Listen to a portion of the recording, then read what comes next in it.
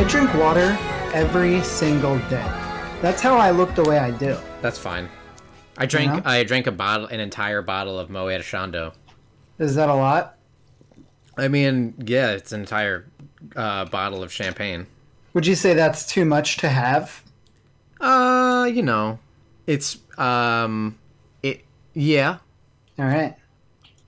but no. I mean, it depends, right? Like, what you know, if you're celebrating something, sometimes you need to test your limits, right?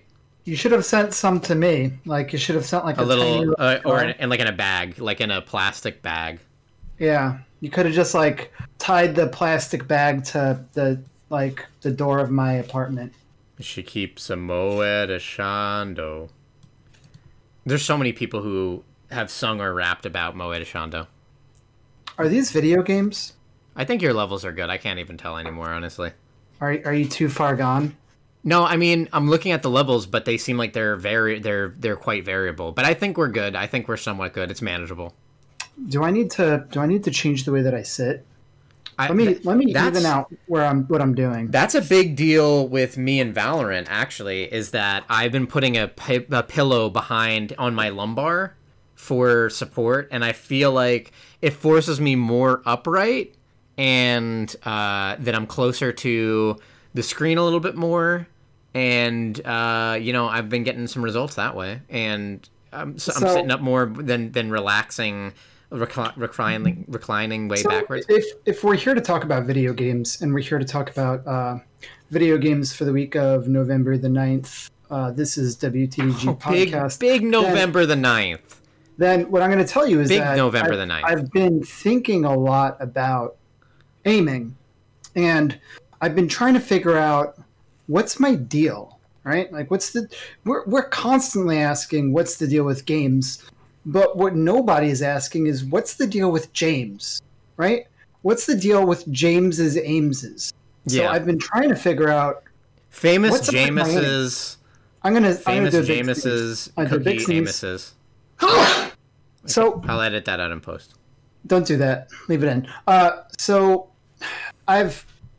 Now you're sitting way closer to your mic, right? I'm a wrist aimer, and I'm a wrist aimer. If I'm doing better, I'm wrist aiming. You know, I have noticed that if I'm using my fingers in a claw grip, I don't know. I honestly, it's a fucking crapshoot day to day, because sometimes I do wrist big movement. And some days when I'm firing, I'm on all cylinders. I'm using my arm for large movements. I'm using my wrist for flicks, and I'm using my fingers for the micro adjustments. And that's great. But also, it's so difficult to get yourself in a mindset where you can always do that. Like, sometimes you're just not, you don't have those mechanics for that day, or you're not warmed up, or you don't start doing it, so you can't keep doing it, if that makes any sense. Like, once you get in the flow of it and your whole arm is being used, then you can start doing that. But so let me tell you what I was trying to say. Let me tell you. Let me slow your roll, because what I was saying is I'm a wrist aimer, but you're an aristocrat. My sensitivity to arm aim for a bit. And, I run aim trainers. I do aim lab. I do Kovacs. And I just play a lot of shooters. And what I can report back is that even when I change my sensitivity and I go from, I reduced my sensitivity by a third. I cut my sensitivity by a third, and it made no impact whatsoever on my play. It made no impact on my aim lab scores, my Kovac scores. Everything stayed the same. I went into Valorant today. I had some good games. I got some aces, some quad kills. I had a great game. I was walking away from a great game. But my point is, what's the deal with my aim if no matter what I do, it's always the same? I don't know. I mean, do you want a real answer for that? Because some of what people talk about with TenZ, if you're going to bring that up, who is a pro Valorant player, is that it's more mouse control. It's not that you're necessarily practicing 100% to nail down a certain sensitivity. It's general mouse control and reaction to your general like mind's reaction to the movement over the mouse and the cursor over a head or a body part, because you practice to be able to like make an adjustment, and then when you have that split second that you think the cursor is over a head is when you left click, right? So that's what you're practicing more than anything else. So changing the sensitivity doesn't mean that you're necessarily So muscle memory is a lie, right? No, well, no, because that's still a part of it. Obviously, that's still a important part of it. But the necessarily like the sensitivity that is different, I guess. Like you can change the sensitivity and then be using more of your arm or less of your arm, but you're still practicing like that general mouse control, that like general cursor placement.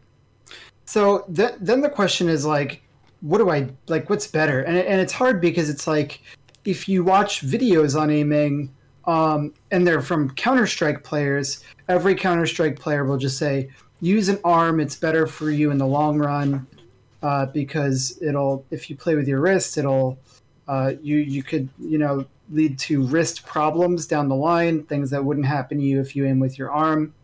So it's like, my philosophy now is if I'm getting the same results on arm versus wrist and doing arm is safer, allegedly, then I should just keep it up with the arm, right? I should just keep practicing with my arm. Well, yes, some of that also. Like, I mean, Counter-Strike pros or pros in general are kind of hard to always go. I don't disagree with that, but I do feel like I do better with wrist aiming, and I'm not playing 12 hours a day every day.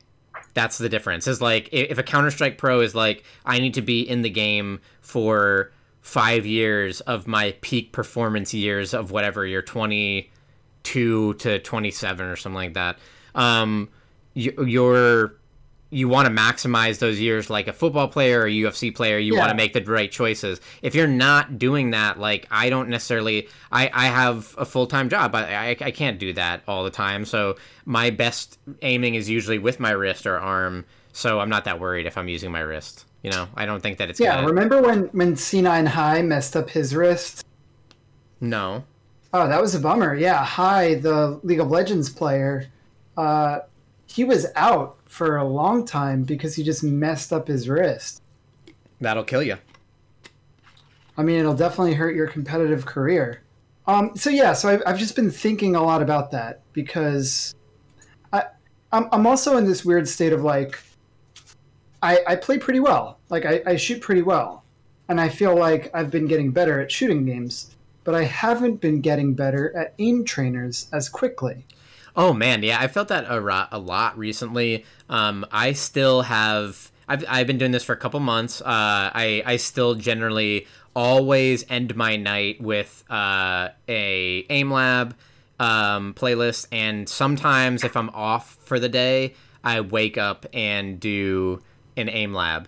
And yet, like, my scores have really just plateaued completely, and it really is difficult to push anything up anymore, to the point where it's like, I can generally expect a lot of times to be like just a lot of nights where I'm just like I'm shooting less than my average, and then every once in a while I just have that rare round of aim trainers where I'm shooting above my average, but it's kind of all around my average now, and I'm not pushing those numbers up as far as I know. I don't think I really am pushing the numbers up.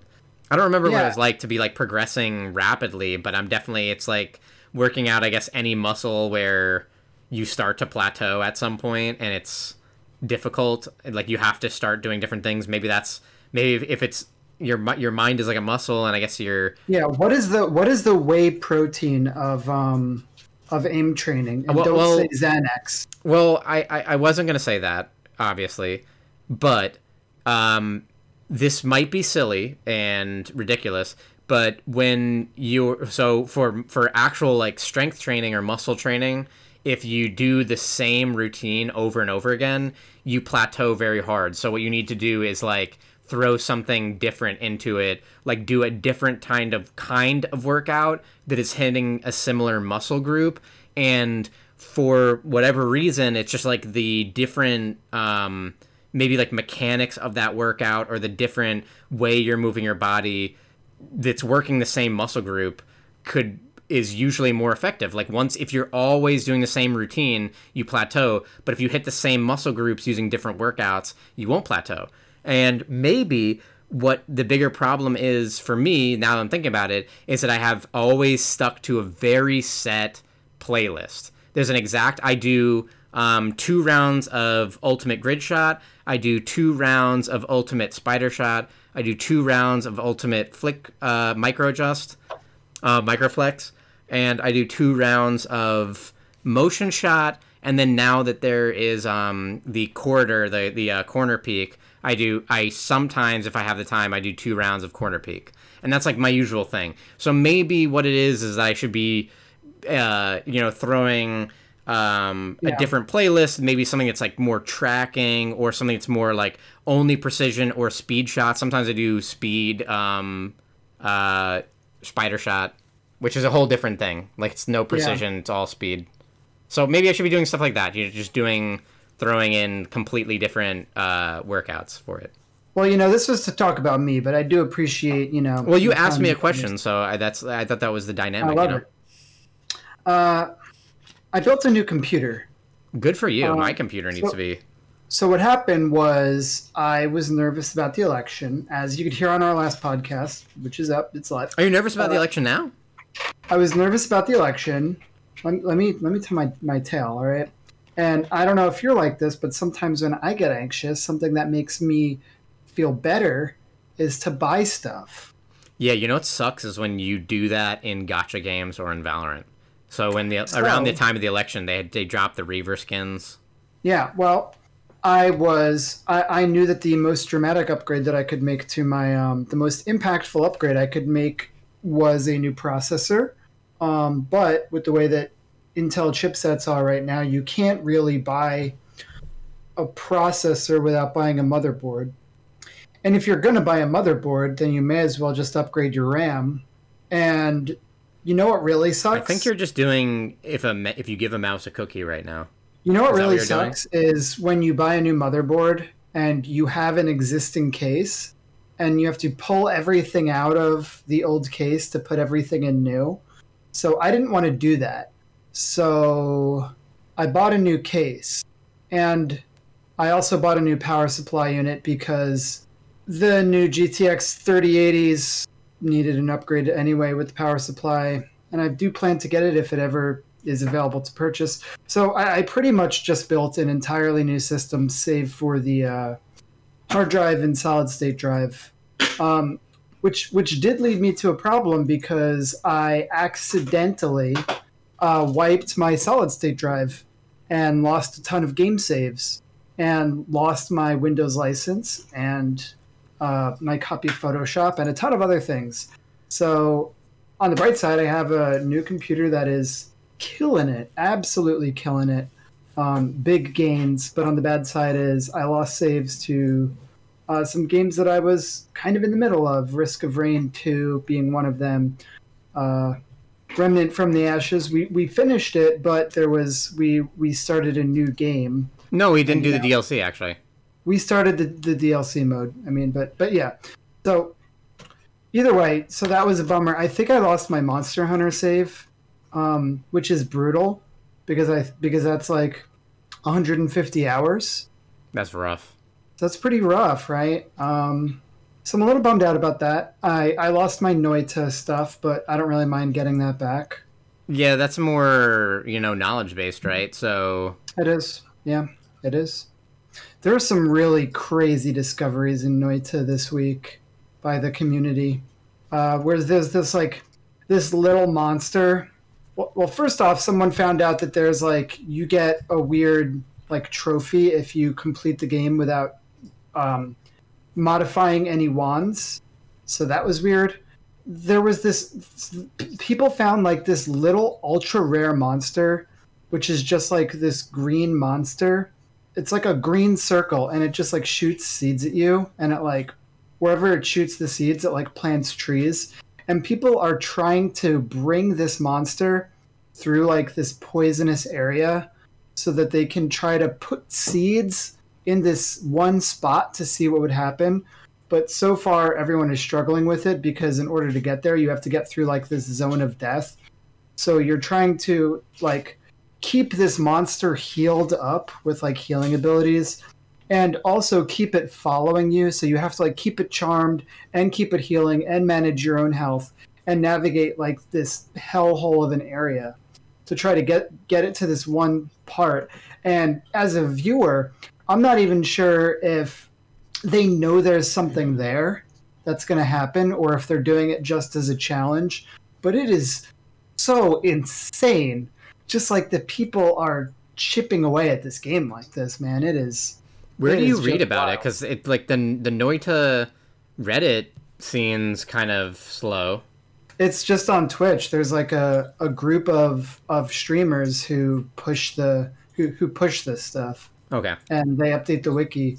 But the streamers are basically like McQueeb is one of them, Dishhoff, Pagrax is my favorite one, and this other one, Let's Suffer Together. And most of them also just catalog everything on YouTube. And they're just like always in each other's chats, like keeping each other like updated on stuff. But it's also this weird scenario of like when this was happening in Fez, I think that the player base for Fez was larger. And it's also this thing of like the Noita player base is relatively large, and there are people like just playing this on Steam. But then there's like this dedicated fan base that like is playing a game under the game where it's like there's so much to Noita that people could play through it and just never see. Yeah. Someone could get to the end of Noita and be like, oh, cool, I beat Noita, and not even realize like all of because there's 7 achievements in the game, and you can beat the boss, and that's all the achievements. You got them all.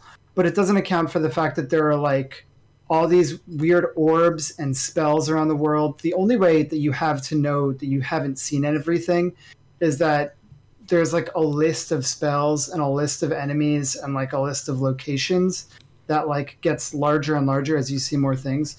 But even that is like at the start of the game, the list will show like there's 300 spells, but as you push through the game, you realize that there's more than that 300 spell list that it even gives you to start with. It's most mysterious game 2020. I wonder what else is on that running. I don't know. Bugsnax? I guess so. Oh my god. Bugsnax comes out soon. I do not like anything I've seen from it, especially the soundtrack. I know you hate Caro Caro Bonito. But yeah, Noita is cool. It runs way better now. Noita is a game that's like super CPU intensive just because of all the simulation that's happening and all the calculations. So seeing that run smooth is a great feeling. Yeah. I was actually playing a little bit of Noita. I didn't get anywhere too ridiculously far and was only kind of figuring out some simple stuff. Like I kept getting slime and I had to like use water to clean myself from it, and just kind of some basic core like concepts of it. But it seemed cool. I haven't seen anything that like it for like everything you say. I'm sure it's there and it's very exciting, but it is a slower kind of thing. Like the runs I've done, like I've never seen that kind of like wild combo roguelikes of like the wands or finding something that is like, oh, this is like an insane broken cool combo. And usually I'm just crazy is that those combos are so well hidden in regular spells that they don't even like. So 2 of the strongest spells in the game are the Luminous Drill and the Saw Blade, because this is insane. But they allow you to cancel the activation times of other spells and also reduce the total cooldown on a wand. And you could set your wand up in such a way that if it ends with a saw or it ends with a Luminous Drill, and then you duplicate a spell, you create a spell that wraps around itself while like instantly refreshing its cooldown. So you could take like a really simple spell, like just the traditional Spark Bolt, and wrap it with saws, and then create a Death Laser. So Death Laser, you say? There's all this weird stuff like that is like you could be running across these insane combos but not even know about them. one thing that they also don't tell you about is, you know how you start with two wands and one of them usually has like a traditional attack and then it has like a bomb on the other one? Yeah. So when you get to the first temple, the best thing to do is take your regular spell and move it into your bomb wand instead, because the bomb wands have super low cooldown, which essentially means you'll have like a pretty powerful rapid fire weapon that will like get you along the way until you find something like really good to replace it with. I didn't know about that. I know, right? The game doesn't have any tutorials. I'm digging it. I know you are. Oh, you definitely are. Another game that I've been playing is, this is something I never thought I'd say on this podcast, but I played Marvel Avengers. Oh yeah, what the hell? It came free with my CPU. Well, that's a good price. And you know, they advertise it on Twitch. They show Lily Pichu, she eats the 5 gum, and then she plays Avengers, She and eats the 5 gum. the Thor like does a lightning bolt and it hits her room, and then Kamala slams and all this stuff goes. Kamala? Flying. Yeah, you know the main character is Kamala Khan. Kamala Harris? Oh, Kamala Khan. Okay. I checked out. So it's like, this is what it's like to chew 5 gum, but it's also Avengers Edition. So I got the game for free, and it's like, if you got the game for free, you'd probably check it out, right? Well, it's pretty, you know, that's an interesting question. The story is good. Like, so far, it's, I mean, as to be expected. Also, you probably know this about me, but the viewers might not know that I actually don't play a lot of these AAA games. I just don't play them very much. I guess not. So I was surprised, or not surprised, but I was blown away by the cinematic experience of this game. Blown away, of all the scripting, you know, of all like you're the Hulk and you're jumping from this and the bridge is collapsing and you pick up a car and you throw it at the bad guy, and it's like, it's very exciting. I'm very excited. I don't think I'll play further than the campaign, but it is kind of, the story so far is pretty cool. So you're playing, the game starts and you're playing as Kamala Khan, like a 12-year-old Kamala Khan, who's like an Avengers fangirl, and she wrote a piece of fan fiction, and she's going to this event at the Avengers base to go over the fan fiction, but something happens and the Avengers have to go like save the day, and it doesn't work, and then everyone's like, oh, the superheroes are terrible. So then it cuts to like, I don't know, like 5 or 6 years in the future, where Kamala is a teen who has started to develop superpowers because of this bizarre event that happened that everyone blames the Avengers for. But essentially, she like believes that the Avengers didn't do something bad, and she uncovers information that the good guys are actually the bad guys. So then she is on a quest to reunite the Avengers. The Avengers are bad? No, because the Avengers became the bad guys, and then the scientists became the good guys, but it's actually the scientists who are the bad guys, and the Avengers are the good guys. And yeah, science is terrible. They're usually bad. Yeah. So it's good. I mean, I'm like... So how does... I mean, okay, so you're... I feel like you've said nothing about it that I know when I think about this weird, bizarre game.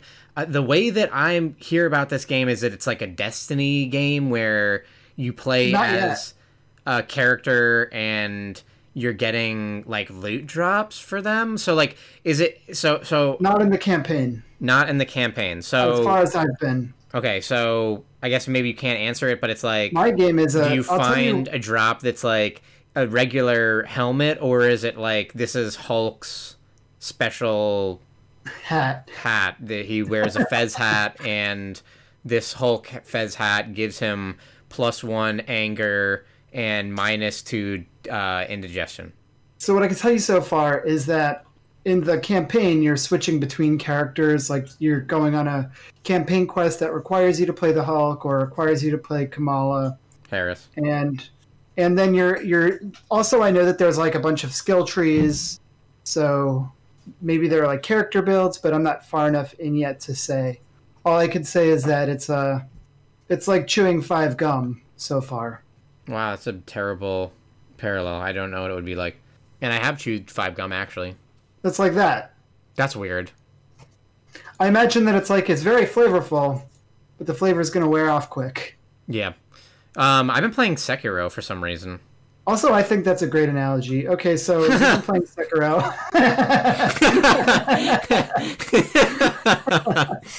Well, it was a good analogy, actually. Especially when you say it like that, it's fair enough. I've been playing Sekiro, and I don't know, like, friend of the show, Ryan Galloway. Thank you, Ryan Galloway and Bumper, for the use of your theme song. Theme song for our theme song. You can get it off the album Pop Songs 2020. You can find them at YouTube, where you can get links to their album and their merches. But he's been playing Bloodborne, and it's made me like look back on Sekiro as one of the games that I think I more recently have regrets about. I really want to play Devil May Cry 5 because I love the series, and this was a high point for a lot of people. It's the best-selling Devil May Cry game, and I want to play Sekiro because I love FromSoft and I've played all their games, and I absolutely love Bloodborne, and they made a little bit more of an action-based game. And it didn't work for me that much, and I really couldn't get that far in it the first time, and it just fell off completely. Yeah. So I've been trying to still, like, I've been playing Persona still, like, at a slower pace, but it's a little hard because, like, I was just, like, loving it absolutely in the beginning of it, and now I'm kind of, like, in the middle where I've seen a lot of the newer stuff, but I'm into the meat of it, where it's like I'm 60 hours or so in, but I'm still like on stuff that I've done before. I'm at the Futaba Palace, so I did want to kind of play Sekiro because I've kind of been jonesing for like a Bloodborne-y kind of thing, or a FromSoft game, and I'm further than I've ever gotten with it. I got up to this part with this like large snake, and I managed to find that part is so cool though. That was pretty cool, but I kept like bungling it, and I don't know if it's like I sometimes, I don't know if it's just like momentary impatience or something like that, but I generally don't like shoehorned stealth action, and I like Metal Gear Solid, and I don't have a problem with stealth in general, but when games like utilize stealth but then they don't do a great job with it, sometimes it frustrates me a lot. So like I don't know how much the experience that I'm having is similar to yours, but I will oftentimes be like on top of a roof and I'm crouched, which I assume makes it harder for them to see me, and then just like the rules of enemies seeing me seems very inconsistent, which is like a core issue with the game. Like I don't ever feel good or badass in Sekiro, and it's very frustrating. Like sometimes I can be walking next to an enemy and they have like seemingly zero peripheral vision, and then other times I'm like crouching way high up. I don't know why the enemy's cone of vision would be able to see me, and yet they like home in on me, and then they just like instantly aggro every enemy, and even if I leave the area, they still seem to all be aware of where I'm standing. Like once I've been aggroed one time, they are all aware of me at all times. So it's like a trash enemy problem. Yeah, like I'm having like annoying stuff with that. Like I haven't really gotten to like a true boss. Like there's mini bosses, but I haven't gotten to like a true boss. There is a specific boss fight. I think it's Madame Lady Butterfly or something like that, and that is like the hurdle of the game. So it's like once you get to her, if you like that fight and if you can endure that fight and you beat that fight, then you know whether you like the game or not. Okay. So I would urge you at least to get to her. It's a pretty cool fight. I personally found it extremely challenging, but beating that fight did get me invested for quite a while longer. My issue with Sekiro is just that the Souls games are these kind of like weird communal experiences that it's fun to like play it and you see other people play it and you talk about your experiences. But I was in this unique situation of playing it by myself, which made it a little bit less fun. Yeah, but I don't know why. Like to it, I would maybe restart it, or I don't know. I'm not entirely sure why this game just completely does not hit for me. I don't get it. Like I love FromSoft, and then like looking like the snake. There's this big set piece moment with this snake that's fairly early on where you're kind of like hiding from this like massive, ungodly large snake, and just that like I guess like in that like I necessarily sort of like a FromSoft style of like you didn't know that it was going to happen like this, gotcha, like you died so start it over again, was like I had to do that part a couple times. So like the first time I saw it I was like, oh damn, that's a huge snake, I wonder what's going to go on, like I'm just going to go this way, like I don't think it sees me, and then it aggroed me and it like hit me in the air and knocked me down and instantly killed me where I didn't get a chance to like revive. So the way are you still on the snake part? No, I passed the snake part. Okay, because I was going to say it's not that long an area.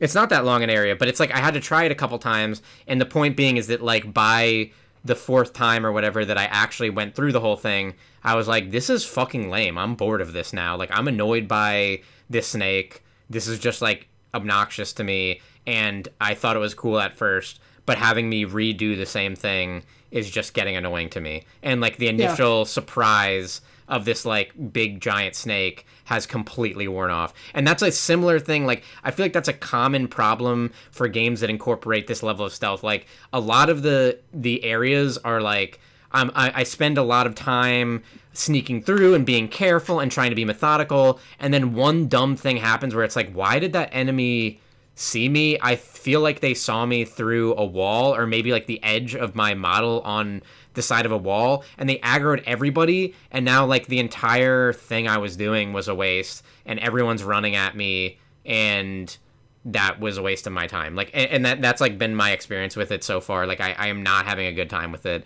And I'm also like I think that the other Souls games, and I think that people would maybe say that like Bloodborne's areas are very samey, and I can for the most part agree, but the overall aesthetic of it is so unique.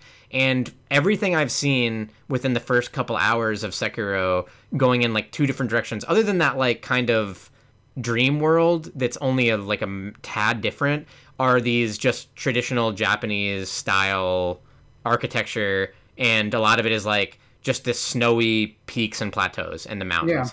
And it like I have not had the moment where that Souls often gives you, where you're playing for a little while and you're in usually just like a castle or something simple, and then you go to a big forest or something, and and suddenly you're like, all the enemies are different, the aesthetic is different, and like you kind of want to see around what's around the next corner. Like nothing in the environment is remotely happen as dramatically in Sekiro. But I think one of the things that made me a bit less excited by it and less excited by the worlds is just that the you're not really building out your character, right? You're not finding some item that's like, oh, I found this spear, and it's like I went off the beaten path and I was rewarded by this weapon, and if I get a little bit more dexterity, then I get to equip this weapon, and maybe it's going to make the next boss fight like super easy or super different. And you don't get that as much in Sekiro. So, I mean, you might not be the best person to say, but I actually don't remember it being like this. But in Souls games, like, you have this constant minor progressions of things you're working on, and this give and take of how far do you want to push moving forward into a new area you're not familiar with, because if you die, you're going to drop all of your experience. And Sekiro has like these coins. It's one of the main I guess things you get for killing enemies, but the coins are, so far as I can see, just used for buying uses of your like ninja prosthetic arm. So what is like certain like mini bosses will drop like these like it's like prayer beads and stuff like that are these like overarching, like these are big like bonuses to your stats or stuff like that. But I don't feel like minute by minute that I'm doing anything big for my character the way that you do in other Souls games. Like if you fight through an area and you gain a lot of experience, and then you decide I've pushed it too far, I'm going to go backwards, you spend all this experience and you get a little bit stronger, and then it gets a little bit easier, plus you have the information, you know how the enemy's attacks work and everything like that. But Sekiro is like, I don't feel like I'm getting any stronger as an individual character. I am like learning the routes and character patterns, but I'm not getting that like actual character progression. Yeah, you do unlock. There are a lot of unlocks for like your prosthetic arm, but definitely not to the extent that you would get in the other games by FromSoft. Yeah. And I think that you get those more when you're beating bosses. So you'll beat a boss and you'll be like rewarded with new prosthetics and things like that. And there are some secret bosses that'll help facilitate that and make you feel rewarded. Sekiro is such a weird game because I didn't notice it ever having an impact on anything. Like, and that's not to say that I am the best.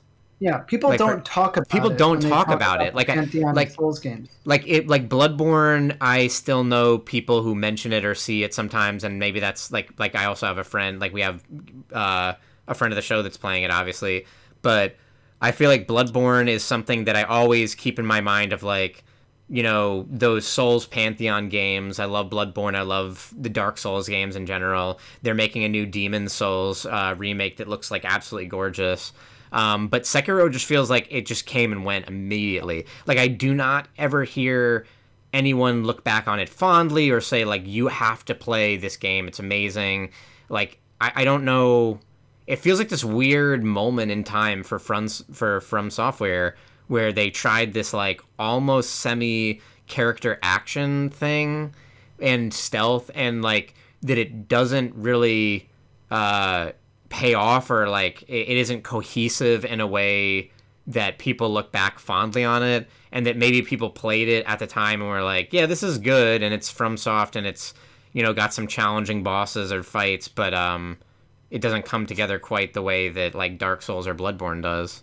Maybe Elden Ring, right? I don't know much about that. It's their next Souls-like game. I mean, I'll follow them to the ends of the earth, but I think it's also like I don't know if like the storytelling doesn't really work for me. I think in some ways also, you know, not having a differentiation of builds or having a character that's yours, even how silly that is. Honestly, I understand it's silly. You're mostly wearing a helmet the whole time, but like you in the Souls games, you like customize an ugly ass character, and then you put like you like build out stats, and you can go like dexterity or magic or strength using a shield or using a greatsword, and you kind of like customize it the way you want. And in Sekiro, like you just have a sword, and like there's nothing that like they kind of like sword. You just have a sword. It's a great sword. You have a Kusubimaru or whatever it is, but you just have that sword, and it's just gonna be that sword, and nothing about it is gonna change, I assume. So well, I think you change? actually do expand. Yeah. Yes. I will say that things with the sword change. Okay, so I want to keep pushing it, I guess. Like, I want to see where it goes, but like I am not enjoying it, actually. I don't think you have to play it. You know what I've been wanting is where is Neo 2 on PC? Where is Neo 2 on PC? I want to play that. Let me play that. That was a killer game. Like, oh my god. Like, I remember back on it fondly. Like, I have no problems with it. It's also weird that it was this almost like Monster Hunter-y game at some point where you'd play like the same level but kind of the same area, but like built in a different way for different rewards and stuff like that. But the weapons and the fighting styles and everything were so different and unique and fun. It was an amazing game. Give me some of that, you know? But I am in this weird position, which I kind of mentioned, of like all my game saves are gone. So one thing it's that was sad that we kind of won't cool play Remnant again a little bit. Is I checked in on like I was like, okay, maybe I just check a random game. So I looked at Enter the Gungeon, and I logged in, and my saves were there, and I was like, okay, well maybe the cloud just saved some things. So I guess there are a couple of games where maybe I could just like install them and just check. Some of it would be a bummer, like Borderlands 3, which was on the Epic Store. I really hope that my save for that isn't gone, because I definitely have over 100 hours of that game, and they just came out with the patch, which adds the 4th skill tree for every character class. and it also adds a new mode that sounded really cool. It's called Arms Race, and it's kind of like a roguelite mode where it throws you in and it strips your character's perks away and it strips your weapons away, and you have to try to get out with like only what you can find on the grond. I like those kind of modes. Wanted to check that out. Remember it had something like that, like a survival mode like that. Yeah, that'd be neat. Just speaking in other words of like almost exactly in that same vein is Destiny getting Beyond Light tomorrow. And all the characters are getting new classes in that as well. I do feel like I am I am really ready for new Destiny. Like I love Destiny. I didn't fall off of it because I didn't like it, and we do have like an increasingly steady group of a lot of people that will play things. So like you were talking about before, there is some sort of realistic path to playing some of the end game activities in the way that like that's kind of what made me fall off, right? Is like I was getting to the end game and I actually just like Destiny is Bungie's starting to get to where they were with Halo, these like really fascinating set piece missions, and like phenomenally interesting areas, and then just the general gunplay has always been like absolute top of the line, like top of any sort of developer. Like they just make every single minute to minute feel really good, and finding the weapons really fun. So I really look forward to that. Yeah, I'm gonna check it out. It feels weird to try to fit Borderlands and Destiny to slot them both in, but I'm not playing Path of Exile at the moment, so that does open up a lot of free time. You know, this might be surprising, but the game I've actually been grinding is a multiplayer game. Phasmophobia. That's right, I've been grinding out those ghosts, level 600 in Phasmophobia. Is that true? No, imagine. I would be so... I can't even imagine that. I do watch some stream. There is a streamer who I've seen who is level 600 and who does solo hunts, and he still gets afraid because I feel like you have to. First of all, I feel like if you're going to be a streamer, you have to do that because nobody wants to watch this person who's just like gamified it to like the point of it being not fun anymore. He seems so genuine though, so it's impressive. He's out there grinding. His community has grown so much since he started playing Phasmophobia. But I've been playing Apex Legends. I can't believe that we are 45 minutes and 58 seconds into this podcast, and you've just now mentioned it. I have played, I'm not going crazy, right? But I played 16 hours of the new season. And I probably played maybe 6 hours before then. That is a lot. Hours. Yeah. I mean, yeah. It is a lot. Since Wednesday. I forgot how good Apex Legends is, and they've improved it in so many ways. It's been so long since I played it, and a lot has changed. That seems pretty smart. But let me talk about Apex Legends from the top, right? Because I don't know what has or hasn't been said about it, but people might remember that Apex Legends was a game that came out in 2019 by Respawn Entertainment, the people who made Titanfall. It was stealth released, so people went apeshit over it because nobody knew about this game. It came out of nowhere, and it was a pretty surprising take on Battle Royales because it was a hero-based Battle Royale where you would choose a character, they would have a unique set of abilities, and then you'd go into this map, and it had some of the Titanfall DNA with the movement and the pacing of the game and the time to kill. So it's kind of surprising that people still haven't like made another game like this, another hero shooter battle royale. And maybe the reason why is because it is so hard to compete with Apex Legends. But this game has been growing nonstop since it first came out in early 2019. They've been adding new character every 3 months. They just released to Steam, which is massive for me because Origin, the EA launcher, was miserable. Oh my god, yes it was.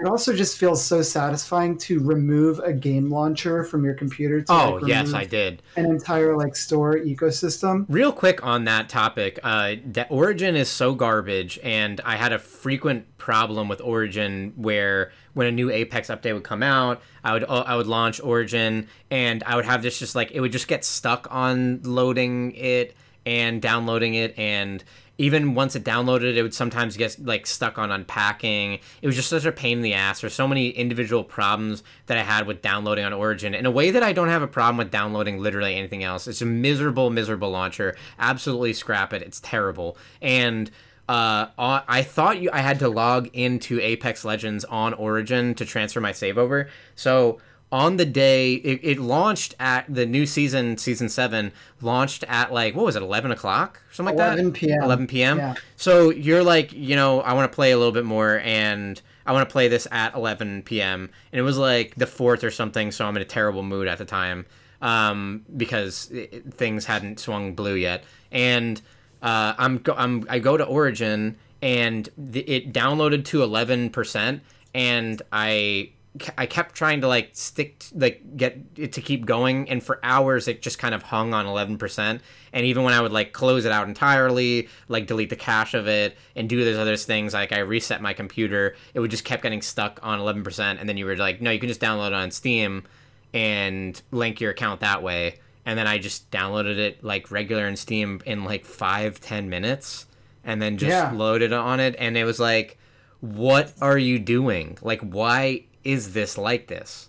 I'm sorry. I just want to say that Origin is the hottest garbage. I won't miss it, and I pray that I never have to download that shitty ass launcher. I cannot even believe how bad it is. The one thing it is supposed to be as a launcher is something that allows you to download and get into games and have a game library, and it cannot even remotely do that.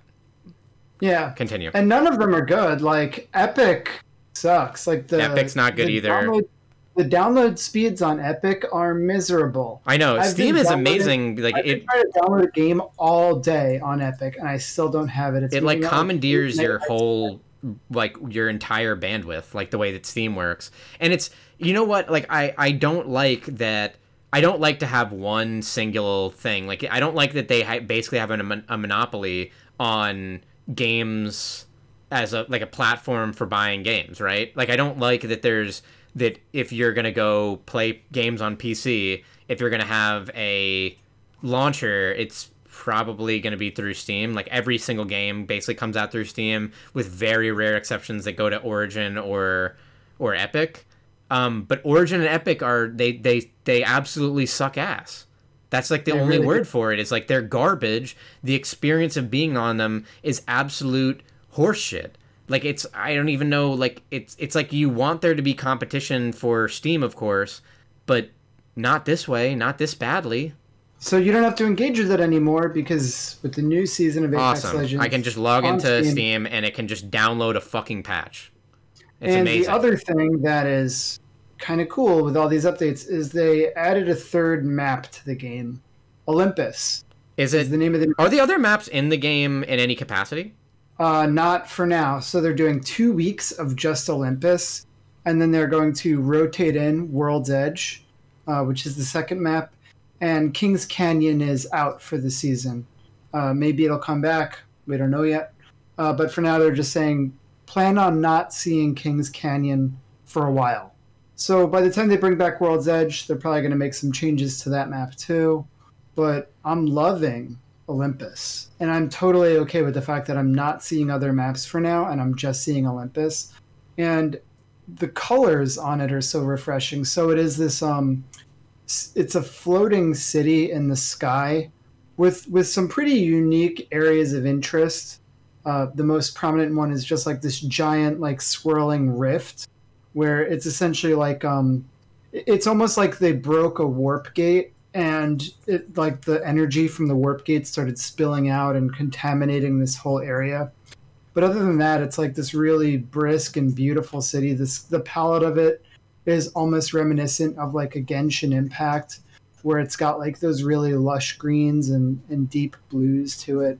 But at the same time, they built the map in such a way that it's not it's not all just that, and it's not like these rolling green hills. There's also like all of this like under area and all of like these circuitry and vents that you can go through. It's very interesting because it's very artificial. It's like AstroTurf. The whole map is like Yeah.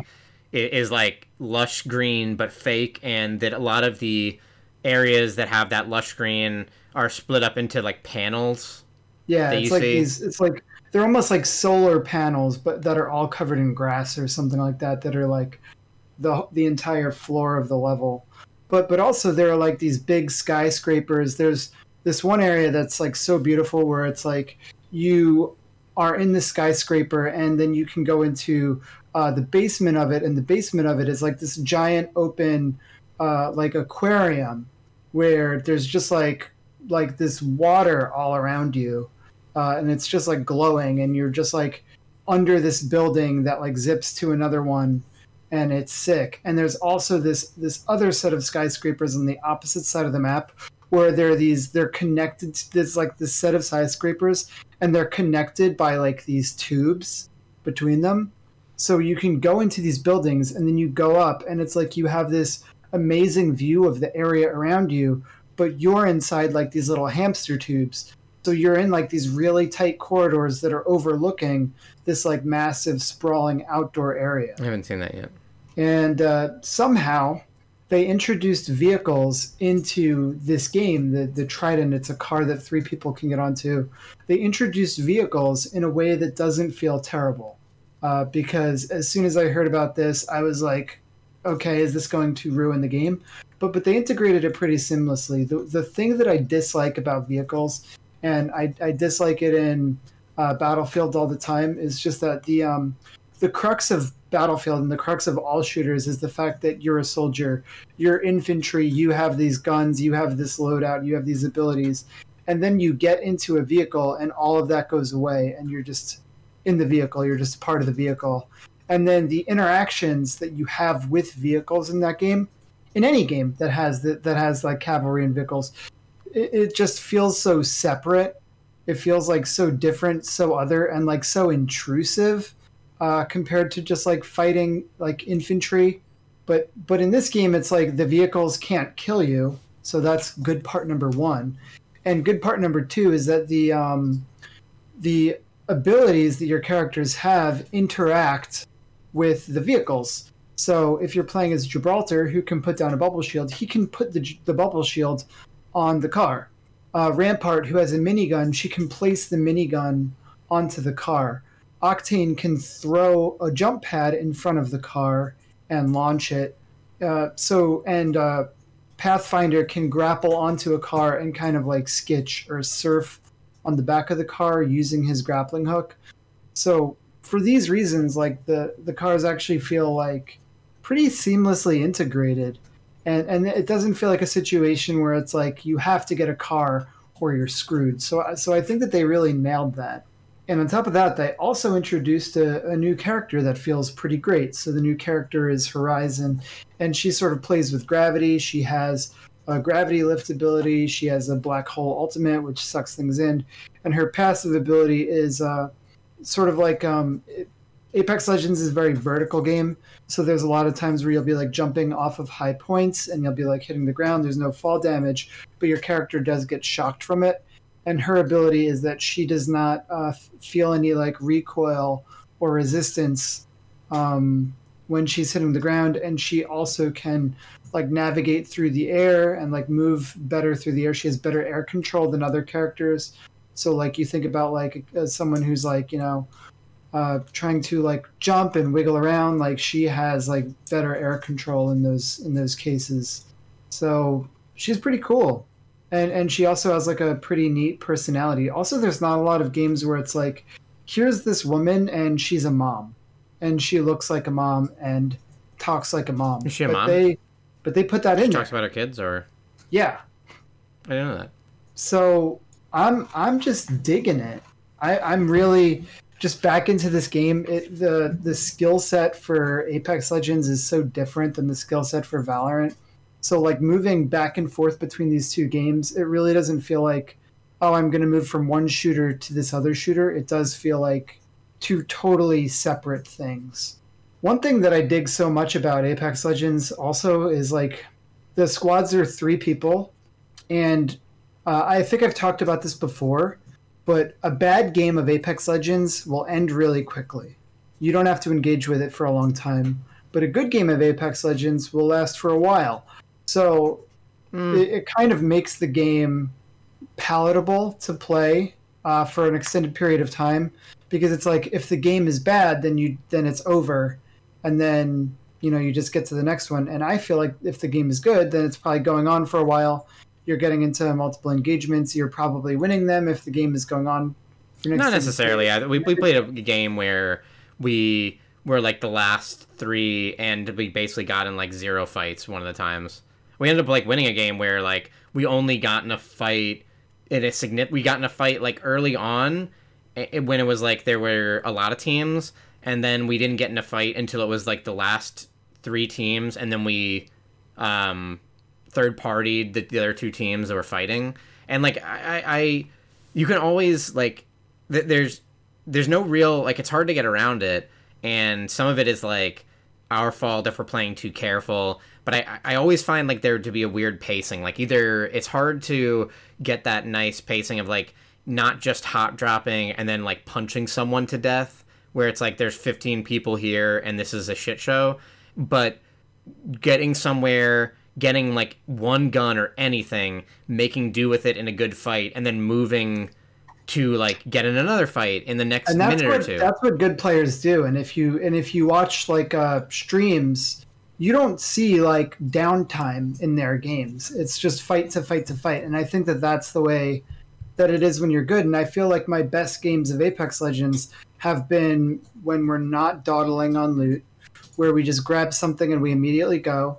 You don't drop like in the immediate hot zone, but you drop like maybe one other squad is there. You kill them and you keep moving, and you just try to get, as into the circle as possible. You circle along the outside of it, and you just try to pick fights like that. Because also, one of the things that they introduced is everyone has Evo shields, so all of your shields evolve, and they evolve by doing damage. So essentially, the more fights you get into, you're rewarded by having a better shield at the end of the game. That's going to help you in those last fights. Mm-hmm. But yeah, definitely, I do agree with you. Like, it is interesting, though, because it is the game where you kind of get to make your own pace. So if you're the kind of person who just wants to play super careful, you're probably going to eat shit at the end of the game. But yeah, I have a lot of like different like things where I think I just need to sit down and play a longer sitting of it. But I think any complaint I would levy against Apex Legends is like, I could imagine the way that the response would come, like poor pacing is like, well, maybe you should find it. I don't know if it has to do with the new map. It feels like in Kings Canyon I had a little bit like, but when we were playing a lot of Apex Legends and it was only Kings Canyon, as before World's Edge, I was never having like that kind of problem. Like it felt like there was a good amount of people on the map for how big it was, and that you were getting into a good fight, and it wasn't just like dragging on. And with World's Edge, I remember playing a lot of map games where it was like we were like landing and looting and then walking to the next area and looting, and it's like I don't really know where anyone is. And I think that that's also on us, because honestly, I still don't know the layout of World's Edge, because I just wasn't playing a lot around that time. So I think that as I think other players acclimate to the map a bit more, fights will be a bit more common, because it's also that thing of like you drop, you don't see anyone, and then like before the first ring closes, like 10 squads are already dead. Yeah. And it's mostly because like I feel like at the start of the season, and this is especially true for unrated and definitely not true for ranked, everyone just goes hot. Like everyone just goes right to the hot zone, and half the squads die off. Whatever squad is left ends up with the hot zone loot, ends up with like super powerful shields.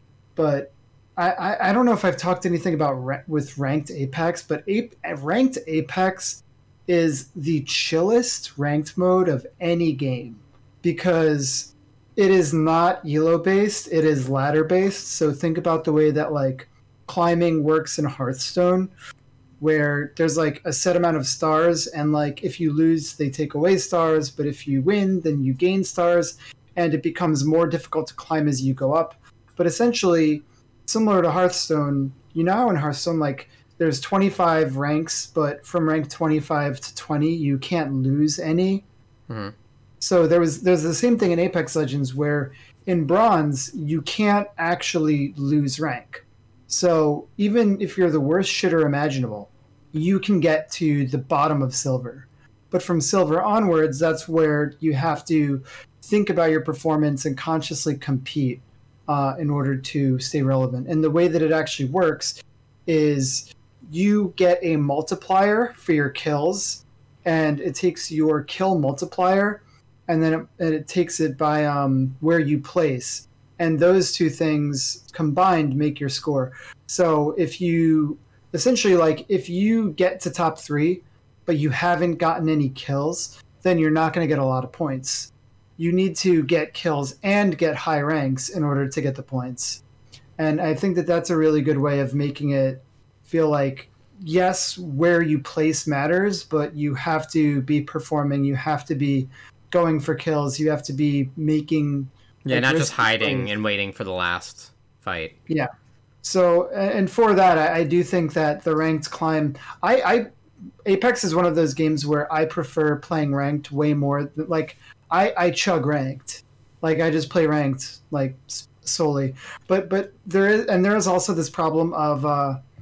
outside of ranked, if you play unrated, the MMR of your squad is always equivalent to the highest level player, whoever has the highest elo, which means that I'm playing with Nate and I'm playing with Charlene, and they're not bad players, but they're new players, right? So we go in and then we see, here's the champion squad, and it's the people who have like the, hundreds of thousands of tens of thousands of kills. Like they have the badge for like dealing 4,000 damage, getting 20 kills in a game, and it's like, okay, well, good luck to you guys. And it's hard for them, because they're up against people who are like been playing this game from the very start. Yeah. So, but playing ranked, it's like, okay, well, we're gonna play bronze, and that's just way easier. Yeah, that's good. I see that. But it's also just, it's cool to see like the different ways that they've updated all the characters that, because I've been out of the game for a bit. So it's cool to see like Lifeline now has this ability where she doesn't have to revive people. Her drone will revive people for her, and it will create a shield. So she can actually like fire on people while her drone is popping off. That's really cool, actually. Yeah. So they've made these tiny changes to characters like Bloodhound has way lower cooldown, so he's become relevant. Loba, who was released last season, is... I don't know if you guys play with Loba at all, but I never got to play with Loba. Abilities are so sick. So her passive is she can see purple and yellow items through the wall, so she can see like epic items really easily. She has a bracelet where she throws the bracelet, and essentially it's a teleport for her wherever the bracelet lands. And she can press the button again, so she throws out the bracelet, and if she presses it again, it slams to the ground, and she teleports to there. So that's really like cool because what's her name? Loba. Is it Loba? No. What's the other? Who's the Overwatch character? Starts with an S. Sombra. Sombra. Yeah, it's like that, but it's cool because you could like take the bracelet and like throw it through a window. And then you just appear inside. But like her idea is like she is like a burglar, so she can like sense rare items. She can like slip in and out very quickly. And her ultimate ability is called the Black Market, and it's essentially like she can create a rift that you can pull loot out of. So essentially, it creates like a circle on the map, and any piece of loot that's in that circle you can pull out. So her and all of her teammates can pull 2 items out of the rift and as much ammo as they want, which is also hilarious because if you're on the last ring, you can pull all the ammo off of the ground in like the last ring and just like pool it into one area. Uh-huh. Enemies can use it, but she can also like close it down. But It's pretty sweet. I mean, the characters that they've made are pretty nice. The it's the passives are cool. Gibraltar is super powerful now because he gets the ability to. I think he can heal faster and resurrect faster while you're inside his bubble. So they've given like even the base characters just cool new tools to play with to keep everybody relevant. Yeah, I think it's obviously preferable to have a 3-stack, and I haven't played this season with 3-stack yet. I think that's one of the biggest problems too. Is like you need to have the best times of Apex Legends was like we were playing 3-stacks and you're enjoying it and you're laughing and joking around and you're like doing crazy stuff in Apex. Like you're just hot dropping and trying to make plays. And if you're 2-stack and one person just runs away or whatever, it's just like that's not as fun. Yeah, but they've got the duos now. Oh yeah, which definitely makes it a bit more palatable. What else was I going to say? One thing that I really enjoy about Apex, and it's something that is a little bit hard to do in Valorant, is like I like these games because I like to chill with my friends, right? In Valorant, it's really hard to like just talk to your friends. Yeah, it is hard to focus. You have to, or it's hard to like do anything other than focus. Like you really do have to be much more invested in the game to have fun. If you miss shots, it's like really not that big of a deal. Also, or if you like just die, it's not time. So there's just like time to like talk about other stuff. But in Valorant, it's like you talk about the spicy shots. I saw you getting some spicy shots off today. And the other thing is like if you're dead in Valorant, then probably your friends might be alive, and like you can't really talk to them. You can talk to them, but you can't really talk to them. Those are my thoughts on Apex. But my recommendation is if you played Apex before and you've liked it in the past, maybe you fell off. I think that this season is a really good time to jump in, see what's different. Now that it's on Steam, there's an influx of new players. The queue times in this game are non-existent, so check it out. I mean, like if you have time tomorrow, we'll try and get in a 3-person group rather than just a 2-person, or do duos. Or we play Destiny. But that's also another thing. It's hard. There's so many. Now I've said this. The world is good on the outside more than it was. I've said it before though, and I'll say it again. Now has never been a better. There has never been another time. There has never even been another time. Play video games. Because there's so many good video games. There's so many. There has never been another time, ever. So what's weird is that I don't want to go back to Noita, but I feel like I have to go back to Noita. Is there is one thing I remembered and I realized is that there is an achievement system that is built into the game, and it's essentially like there's this big ancient tree at the start of the game, and as you complete achievements, new etchings are carved into the tree. And one thing I find very weird is that they didn't just turn all of these achievements into like achievements on Steam, but I feel like the reason why they didn't do it is because they wanted to keep all of this stuff hidden. Oh yeah, makes sense. What prompted that? I was looking at the Noita subreddit because I noticed that you'd said that like there's nothing on it, so I was like, yeah, there really isn't, because there's stuff there. It's like 12 hours ago is like the stuff that comes up. I thought it would maybe be a little bit more active. Yeah, so I went in there and I saw this infographic and I was like, oh shit. And I feel like I'm spoiling myself because some of this stuff I didn't know about. But also, it's weird to play Noita and like I want to watch Noita streams and like be involved in the community, but also I want to experience things for myself. So it's like this weird, I don't know. I don't know what I want to do about it. Do I want to see everything myself? Do I want to see stuff that the community has? It's like, I don't know. It's kind of impossible to see everything yourself, right? Like oh my god, it's like it's not even built for that. It's not even a game. Straight up, like, yeah, it is. This is a game where it's like people are playing Noita for like thousands of hours, like they just are.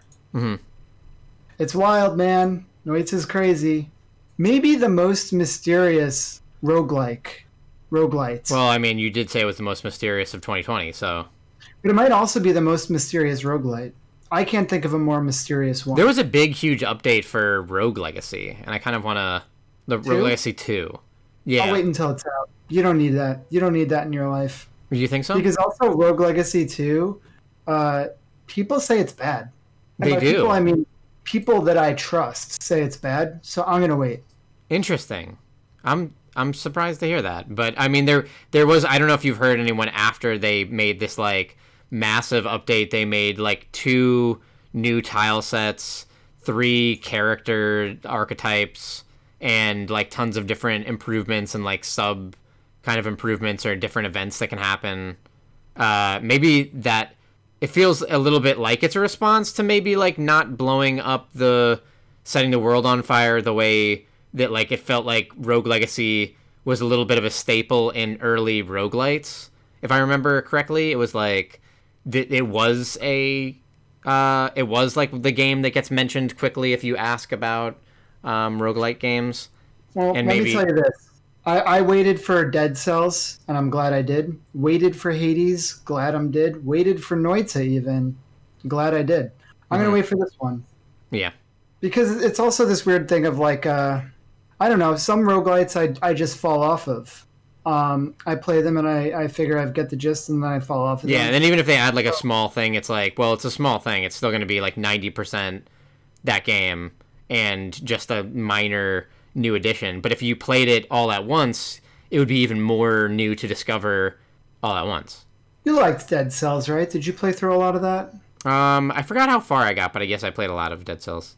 You know, that game also has had a ton of updates. That game actually had their first paid DLC this year.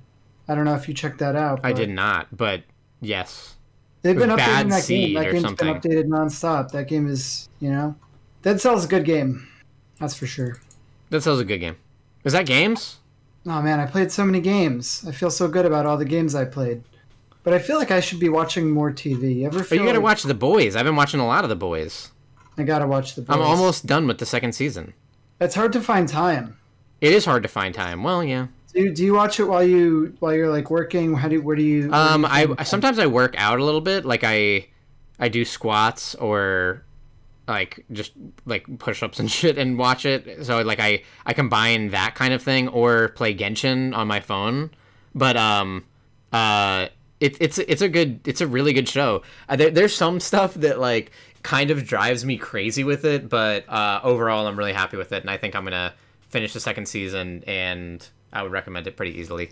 There's some like minor stuff, like some minor like general writing complaints I have with it, like things that I don't like writers doing that they're doing in the show, but that's probably spoilery. I'll try to I appreciate you doing that, not telling me, and because I'm the kind of person where if I hear something about a show, it'll like latch into my memory, and then like I'll keep anticipating a thing, and then yeah. So I will check that out. What do you think you're going to watch next? I don't even know. I feel like there was something that I really wanted to watch. Moonbase. I want to watch Moonbase. Yeah, Moonbase has John C. Reilly, Tim Heidecker, and Fred Armisen. Yeah, I did not want to forget Fred Armisen because I love Portlandia. But awesome cast. Like I couldn't be any happier with that cast. And I really want to give Moonbase a shot. But it's like I'm pretty close to finishing The Boys, so I may as well just go the extra mile and finish that and then just start Moonbase after that. Yeah. Movies and games are great. The world is great again. Yeah. The world's, it's looking up a little bit. It's not everything is just a little brighter. Everything is a little brighter. And it was, what nice weather we're having. That nice global warming-y, November 80-degree weather, phenomenal. Whatever. Everyone wants to complain about it, but I didn't hear anybody complaining when it was like 30 degrees like a week ago. It was freezing. So cold. I know. We were all talking about how much we had to have like slippers and socks on in your own house. That's in your own house. I'm not a caveman. I don't have to be in freezing cold wearing the skin of an animal furs on my feet. I should just be warm. I'm inside of an architecture built for myself. Here in the back of our podcast, I can get a little political and tell you that and I've told you this off the podcast, but I'm gaining life force. Like an energy vampire, I'm sucking up the life force of Donald, not necessarily Republicans, but specifically the cult of Donald Trump on Twitter. I know it's fun reading QAnon stuff now. Donald Trump tweeted 4 hours ago.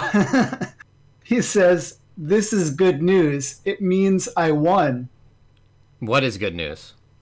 Because someone said Georgia's election results will include legally cast ballots and only legally cast ballots, period, is something that a Georgia governor said. And then Donald Trump said, "This is good news. It means I won," which is so funny. I mean, I don't want to get political, number one, but if you're listening to the podcast, it's your president, you snowflake.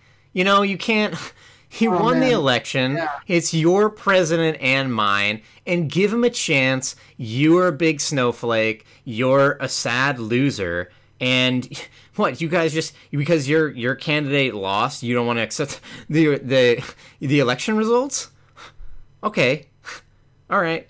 Also, I've said this off the podcast before, but when liberals said, "I don't like this country, I'm moving," I can visualize places in the world that they could go. Yeah, go like somewhere else that has similar values. Yeah, like values of like I want more socialist policies that help people out. Canada. They could go to plenty of places in Europe. They could go to New Zealand. They could go to Germany or London or Australia or anywhere else where you would be more welcome than like a bigoted right-winger. So when Trumpers say, "I'm fed up with this country, I'm leaving," I wonder to myself, where are you going? Like, first off, nobody wants you. And you're hated globally. Are you going to Russia? Like, yeah. Where are you being? North Korea? Like, where are you friends with? North Korea or Russia?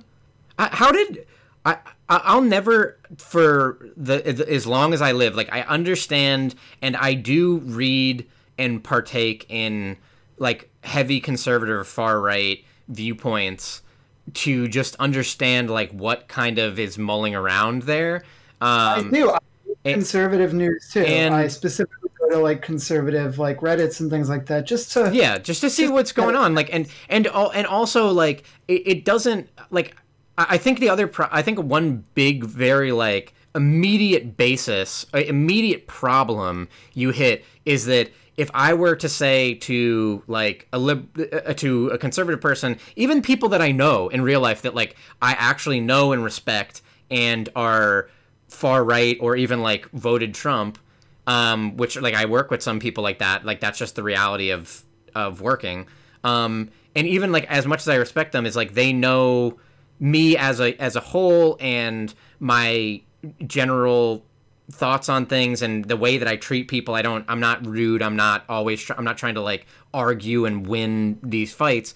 And it's weird how often like when anything political comes up, if you're just like remotely left, you're like far left, socialist, communist bullshit, and like there's no spectrum for them at all in the weirdest way. I'll never get that. I'll never get why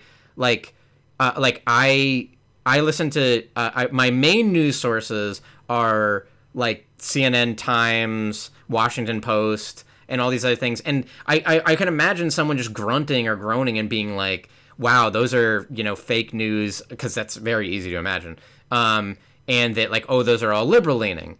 And I wouldn't necessarily disagree. Like, I guess at least for the current state of politics, like it's either like the right is far right, and then Biden is a centrist. So like the fact that like CNN looks left if you're far right and you're looking at a centrist media like outlet, right? Like, so it's weird to me that I see all like I'm reading their stuff and I'm reading CNN, and yet they have this completely different. They still like, because they must not be reading CNN or something. They have this completely different outlook on everything that's going on, and they for some reason, it blows my mind that as much of America thought he did a good job. I mean, like, whether or not you like the news sources that I'm getting news from, like, he didn't lock Hillary up, and he didn't build the wall and make Mexico pay for it, and he didn't do the Obamacare thing, and he didn't make us a world power, and he fucked up coronavirus. Nobody's talking about also is just that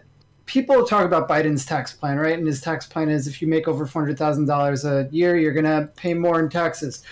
One thing nobody's been talking about is Trump raised taxes. Trump raised taxes. And you know when Trump's tax raises are going into effect? Next year. So in 2021, if you're making, I think it's less than 75,000. Less than $75,000. Those are the people we should be taxing. Are you fucking kidding me? And it's crazy. And that's exactly that targets those Republican voters. And obviously, this is like this is just like the sad ass reality that we live in. But it's a brilliant gambit because all you need to do is that Republican voters notice that their taxes go up in 2021 based on a 2017 bill that Trump made. And they're going to be like, well, Biden did it because Biden's going to be the president.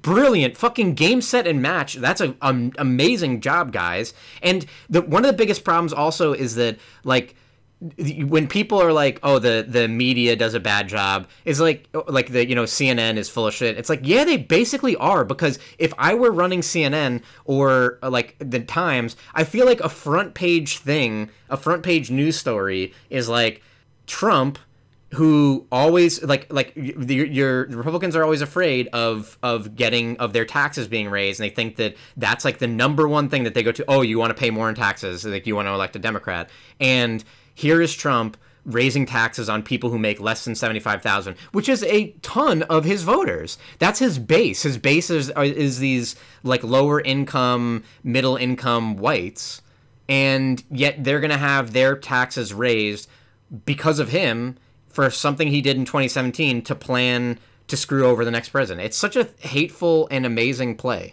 Agreed. Huh, man. But yeah, it's weird also because, like, I'm not, like, a super liberal person. I don't even think the idea of believing in socialized medicine is, like, makes you far left.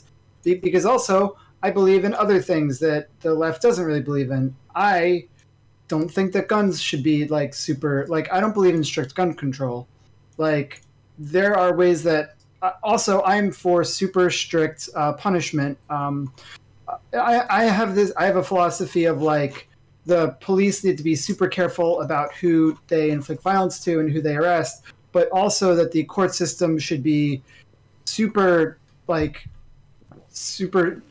against violent crime, which is something we don't get in New York, where the bail laws and stuff like that in New York are insane, and people who do violent crime can be like out the next day. I can agree with you as long as it swings the other way with nonviolent crime, minor offenders, people who are holding like weed and stuff like that, is like if you don't have intent to sell, if you have drugs, even if it's like heroin or cocaine, like they should do nothing with that. Yeah, but like armed robbery, like I don't know if you heard about this, but someone was robbed at gunpoint like 2 blocks away from me today. And then later that day, I don't know if it's the same person, but so the person who was robbed at gunpoint was robbed outside of a pharmacy. And then a couple hours later, the pharmacy was robbed by gunpoint. That's a bad look. Yeah. So it's like, is this the same person? I mean, it is weird that just like I said, like it's amazing how the right is just this, largely has this uniform approach to things, and that's why they do so well at rallies and voting down ticket and everything like that. Yeah. Whereas left is like you and I could have a decent conversation about all these things that we agree or disagree on, and in a spectrum of like 0 to 100 of left to right, like we would be all over the place on different things, and maybe even leaning like right on certain values, and yet we have to be left because of like far right is just because we also don't get choices like, in America. You don't get choices. Like you either like, especially this, like, you know what was one of the most weird defining moments of the election for me? It's like, I'm so happy that it worked out the way it is, like, absolutely. And I think generally Joe Biden's speeches have seemed a little bit more energetic lately, and just to return to normality. Kamala Harris's speech. Yeah, Kamala Harris had a brilliant speech. Yeah, and just to return to normality, like, there's almost something like it's unfortunate that, like, I want a more progressive ticket, but to return to like and I feel like this is why he was picked, was just to return to like old withered white man, just that can speak. They needed someone. It is weird, right? Because the whole idea is like they needed someone who could beat Trump. Yeah, we safe bet. We had it's the general pendulum of social problems. Also, isn't it crazy that Biden is a safe bet? He's like the most palatable, most centrist person. He is, and he was a socialist. Like, they're like, he's a socialist. It's crazy. It's crazy. But so what I was saying was that a defining point in this election for me, where I was just like, my heart went into my throat, was Trump was saying on the second debate that Biden wanted to get rid of fracking. And then Biden said, I absolutely do not want to get rid of fracking. It's on my website that I won't get rid of fracking. So it was weird to be like, having this moment where if you're going to have two choices in America, you think that it would be, right, and the right side, and that has embodied like tax cuts for rich people, fuck the environment, fuck welfare, and all this kind of shit. And then you have the left side, and then the left side should be like Green New Deal and welfare programs and bigger government. It's crazy that you have two candidates that are like, yeah, fracking is going nowhere. That's insane to me. Wouldn't you think that like it's so weird to have, I don't know, like to have like a part of the ticket that both people agree on that's like, this is, but we're finding out this is detrimental to the environment. He somewhat did it as a play for Pennsylvania, and good on you if he did. Yeah, good on you if you did it. If that's why he did it, like, you won Pennsylvania, and that was the defining moment of the election. But it is kind of just crazy to me that it's like people like call him a socialist, and it's like, this guy is just center. He's dead center. Like, anything that's not a Nazi is left to you. Like, that's bonkers to me that we're that far, we're that divided, that like for a left-wing politician to be palatable to suburban voters, you have to be like centrist leaning right, and then the right-wing person gets to be all the way far right, like, we are going to become an isolationist nation, and also, put Nassau children in and cages. Suffolk both went red. They did. I mean, my vote gets thrown out at a county level. Fuck the Electoral College. Yes, they should get rid of that. Fuck voter suppression. Fuck the people, the 68 million and counting that voted for Trump. Yeah, it was 70 million last I checked. God damn it. And fuck the conspiracy theories, and fuck the way that Trump is going to burn this whole shit down to the ground on his way out. I'm excited about the fact that they're going to keep counting and they're going to keep losing. So I love it, because they're like, I believe, count all the votes. Like, count them again, count them again, count them as many times as you want, so that you can lose over and over. Yeah. I mean, there's never been like a big... It's insane also looking at the... People are just so uneducated, and it's like, I understand if you don't like my news source and you think it's fake news, but if you look at other news sources, then you can start to develop a sort of reality that exists that is clearly not there for most right-wing people who are listening to Fox or OAN or bullshit like that, Breitbart. But like the lawsuits that he's levying that they think are absolutely going to win him back into the White House are like not enough. Like, he wouldn't even need to win just one state, which would be monumental. He would need to win multiple states back. And then also, B, they're frivolous. They're getting thrown out. Like, his lawyers, one of the big ones that people are like, this election is bullshit because, and one of the things was, of them finding votes in the middle of the night, that's mail-in votes. Like, they're not finding them in the middle of the night. People aren't like they were there. They're counting them in the middle of the night. They're not finding them. That's fucking crazy. And also the core concept of like Biden telling his voters to vote mail-in, and then Trump saying don't vote mail-in. and that he didn't want it, and the Republicans want general voter suppression, is like, so does it surprise you that Biden has 80% of the mail-in vote? Whatever. But then there was one big one in Pennsylvania where he alleged that there's supposed to be a Republican and a Democrat to oversee vote counting in large areas, and he says that his people weren't allowed to. And the main thing that happened was that they had a 6-foot social distance, but that was true of the Democrat poll watcher as well. And when they went to the courts, the first question the judge asked was this. My source is John Oliver. When they went to the courts, the first question the judge asked was there a Trump appointee present to watch the poll counting? And they said yes. And then they said, what's the problem then? Like, these are the kind of votes that, like, he's just doing it. It's such a good play. Again, like as fucking dumb as he is, he every once in a while does something intelligent. And to just levy all these bullshit lawsuits that are going to get thrown out are at the very least going to sow enough doubt that, like, the next 4 years we may very well have to contend with 43% of the voting populace thinking that Biden stole the election. Yeah, and then all like the general like kind of things that are going on is insane. Just hearing them say, "Well, Trump got more people at his rallies." Yes, he did, but I'm a Biden voter. I don't want to go to a Biden rally because it's boring. It's Politics weird. are boring. Not even that. It's like cultish. It is cultish. Especially, you know what's cultish is waving flags of like. And wearing like hats.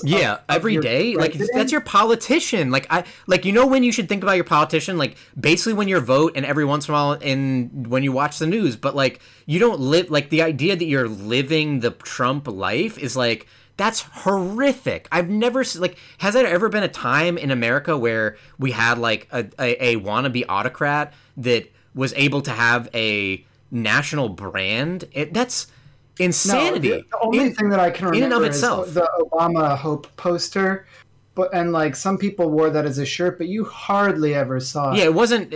But people didn't like live Obama. Like people lived Trump.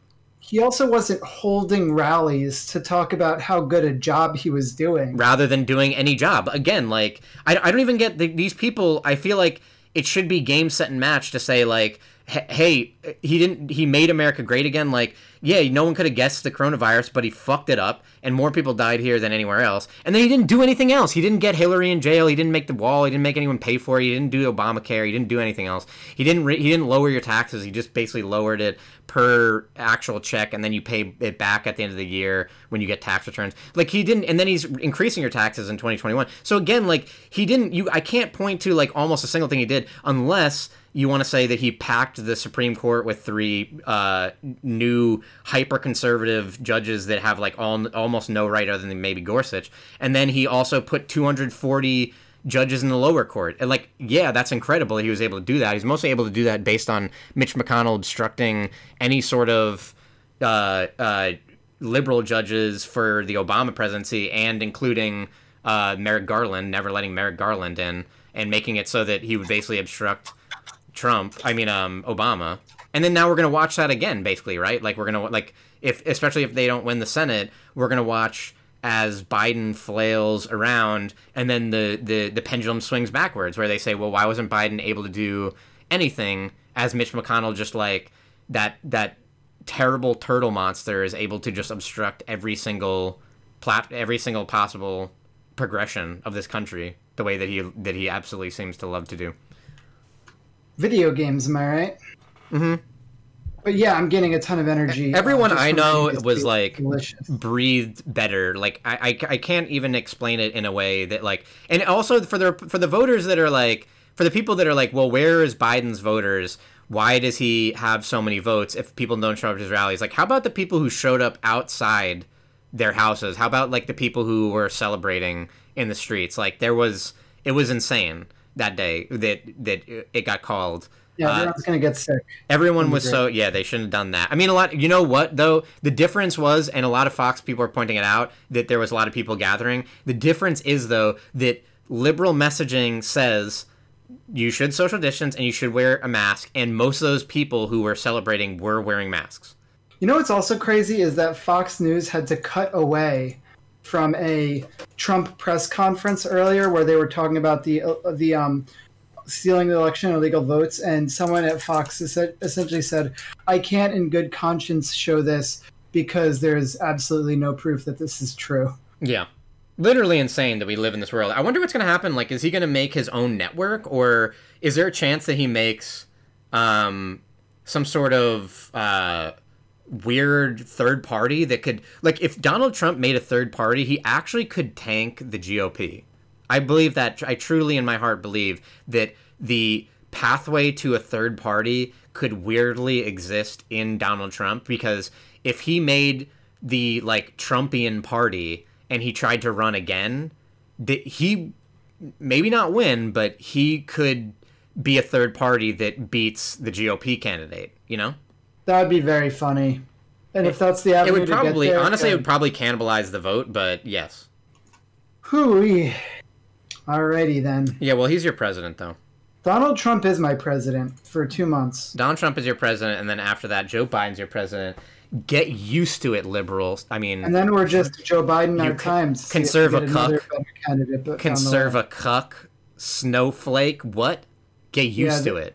The right and the left are the same in a lot of ways. They are. I mean, like, I have this conversation with a lot of people that are like, oh, Joe Biden's in the pocket of Wall Street, Hillary's in the pocket of Wall Street. And it's like, yeah, that's absolutely true. I understand that, like, some of the greater issues that affect our nation aren't going to be solved by Joe Biden. I totally understand that. But I'm looking at, like, the minor things, like Joe Biden joining the WHO or staying in the WHO, the Paris Climate Accord, like having allies around the world, getting the children out of cages.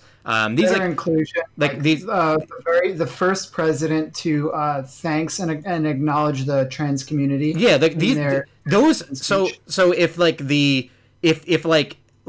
I will not take away from someone like friend of the show, Jay Crawford is awesome person. I love him to death. He's a libertarian, and we have arguments that don't balloon out of control. But he often argues that it's like, well, like their platforms are basically 80% the same, and I'm not going to argue with that. I don't think that like these are that different, and I don't think that it's like the rich are probably going to still get richer whether or not Biden wants to do anything about it or not. Like, I think that the biggest problem in America always has been, or increasingly is, that corporations aren't paying taxes and the ultra wealthy and the wage gap and everything like that. But I don't think any of that's going to change. I'm just looking at these, like, that 20% that is the difference. Like, us having allies, us not cozying up with dictators, us being in the global efforts to humanitarian efforts, us having some sort of soul or heart to not,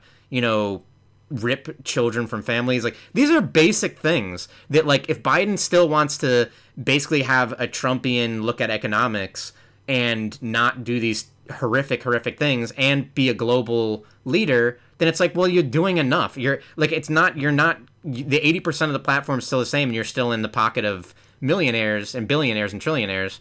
But at the very least, we're not, like, we have some sort of soul. I just want to not look like idiots. That's it. Yeah, and people are thanking us and happy and cheering across the world, so it feels like we're getting some of it back. Some of that respect, some of that dignity. I feel a little bit more dignified to be an American these days. True enough. And it's something that Trumpers didn't have to worry about because they couldn't afford to leave the country in a lot of cases anyway. So they didn't even know what other people thought of them or of Americans. And they didn't even really think about the sort of global consciousness, or... They were just told we were so tough. Everyone is... Speak outside of their bubble. Yeah, Trump pushed that guy at the UN conference. We're so tough. Trump pushed a fucking foreign leader out of the way for a press picture. We're such a tough country. And that's what they heard, I guess. That's what they thought. Thanks, Ryan. Thank you, James. Biden is your president. Biden's not my president for 2 months. Trump is my president for 2 months. No, Biden's my president now. I only listen to what Biden says. No. No. I only listen to what Biden says. Biden's my big blue dad. And he turns all the states blue. He turned Georgia blue. He turned Pennsylvania blue. And he's my big blue dad. And I agree with everything he says. And I'm going to go to all his rallies. I'm going to wear a big blue hat that says Biden-Harris. Make America great again. You guys had 4 fucking years and you couldn't think of a better... Make America great again? Keep America great, right? Yeah, like, keep America gay. Again. There you go. That's a better platform than anything else that I've heard. That's a podcast, I guess. Them's be podcasts. I hope that, I mean, like, I don't even know. I increasingly never know who listens or partake. I hear it from, like, family members and friends sometimes when they're like, I watched that, I listened to the whole episode, and there's this one part where you said this, and I'm confused that it's like, well, how did you get that far in this? Like, what were you doing in your day that you were able to make it that far? So that was I guess it's a little treat for someone. Hopefully it's not someone who is, like, a fan of us that's listening, and then they're just like, imagine there's someone across the world that is a huge Trump fan, and it was weird that they would love our podcast, but maybe they're like, this is the way that they're cooling down. They're like, it seems like Trump might actually have lost, and they're trying to cope with it, and then they listen to this podcast where we just berate them. Yeah, I mean, hey, I could say, like, a couple of things that I liked about Trump, but it's not worth it because there are so many more bad things. So many things I didn't like about Trump. I know. It's like if someone says, like, I don't know. I feel like if someone said that Trump was all bad, then that means that they just haven't been paying attention. Like, Trump is obviously more bad than he is good.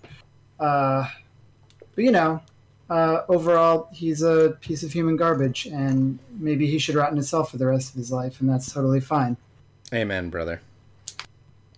Video games are great, man. Video games are phenomenal, and they're getting better and better and better. And you know what? You can get your head out of that. I said last week or weeks ago and for 4 years that video games are great because you're that ostrich that's got its head in the sand, and now you can raise your head above the sand. Is it looking 100% better? No, it's not, but it's something. Hell yeah, man. All right. So take it sleazy. You know what you should watch That's next? a good one. You should watch The Good Place. The Good Doctor. You should watch The Good Place. I should watch The Good Place. I have loved the 2 episodes I saw of it. Just watch The Good Place. Thank you, Ryan Gowing, crying that not whoa. Thank you, Ryan Gowing and Bumper for the whoa. Thank you, Ryan Gowing and Bumper for the use of music. You can get it off the new album Pop Songs 2020. You can find them at YouTube, where you can get all those hot links to get their merch and their shirt and their album. I haven't gotten it yet. Me neither. It was a pre-order. Oh, okay. I got a bunch of Dr. Squatch soaps. This is true, and I still haven't gotten them like a month later. Oh, it's so manly. I know, right? My sad balls. I feel like if I type in millennial soap, it'll be like, will I find it? Probably not. My sad balls. Dang, that's too bad. All right. Where can I find the WTDG? WTDGpodcast.com. Right now, I lost my license to Photoshop, so I can't design fun images for the episodes. So for a while, the episodes won't have images until I can steal Photoshop off of Pirate Before Bay. Biden won the presidency, you had Photoshop. Is this like something to do with, like, Trump was president and people had Photoshop, and now Biden's president? You know what's also crazy? When Biden became president, when Biden was elected president, my computer started running faster. That's true. So, progress. All right, take it sleazy. Take it greasy.